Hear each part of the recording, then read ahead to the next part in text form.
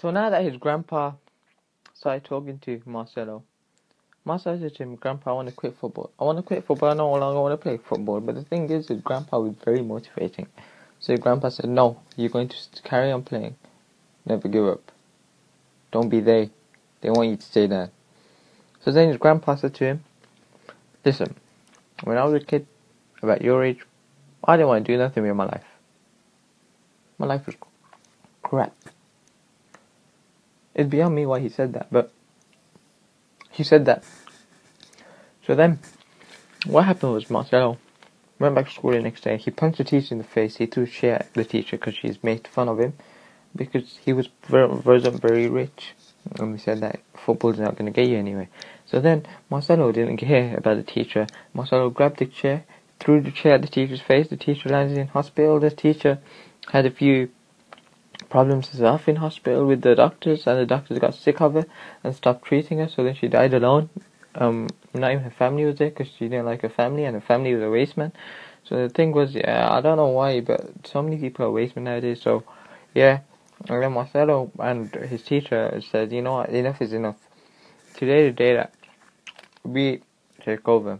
So what happened was Marcelo went back home, and then he met this geezer called Kaká. Remember Kaká, the one that he lobbed the ball to and he scored a sick goal? So Marcelo and Kaká, they became very good friends, and Kaká said, "I'm going to a football tournament next month." So Marcelo said, "Okay, I'll come." So they started training vigorously, You know how boys train, training football, to make them strong. So yeah, they started training, doing all that.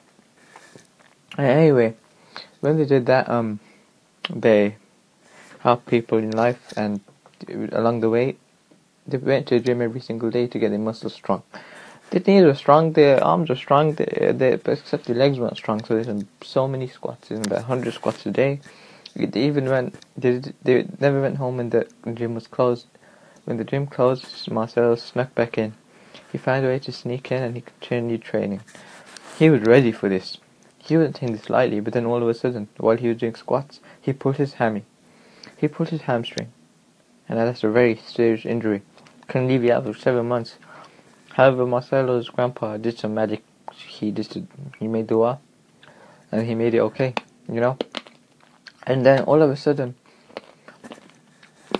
Marcelo heard some cracks in his ankle. His ankle was about to break. His grandpa stitched it back up. And yeah, he was ready. He carried on training, and all of a sudden, tournament day came. And now, there's a little twist about this tournament. The person who scored the most goals will get scouted for the local soccer team, football team in Brazil, in Rio de Janeiro. And so all the scouts are there. Marcelo was very nervous. He said to his grandpa again, "I don't want to go. Why did you make me do this?" His grandpa said, "No, you are going to go. And you can make this the best thing that you've ever done in the world." Marcelo agreed. It was time for the tournament. And Marcelo was ready. But you're going to have to find out what happens tomorrow when you join me back for another episode in the morning. Anyway, yeah. Bye. See you later, alligator. Follow me on Snapchat, Hassan_CO7. Follow me on Facebook. I forgot my Facebook. Follow me on Instagram, HSA33D. And I will see you soon. Thank you. Bye.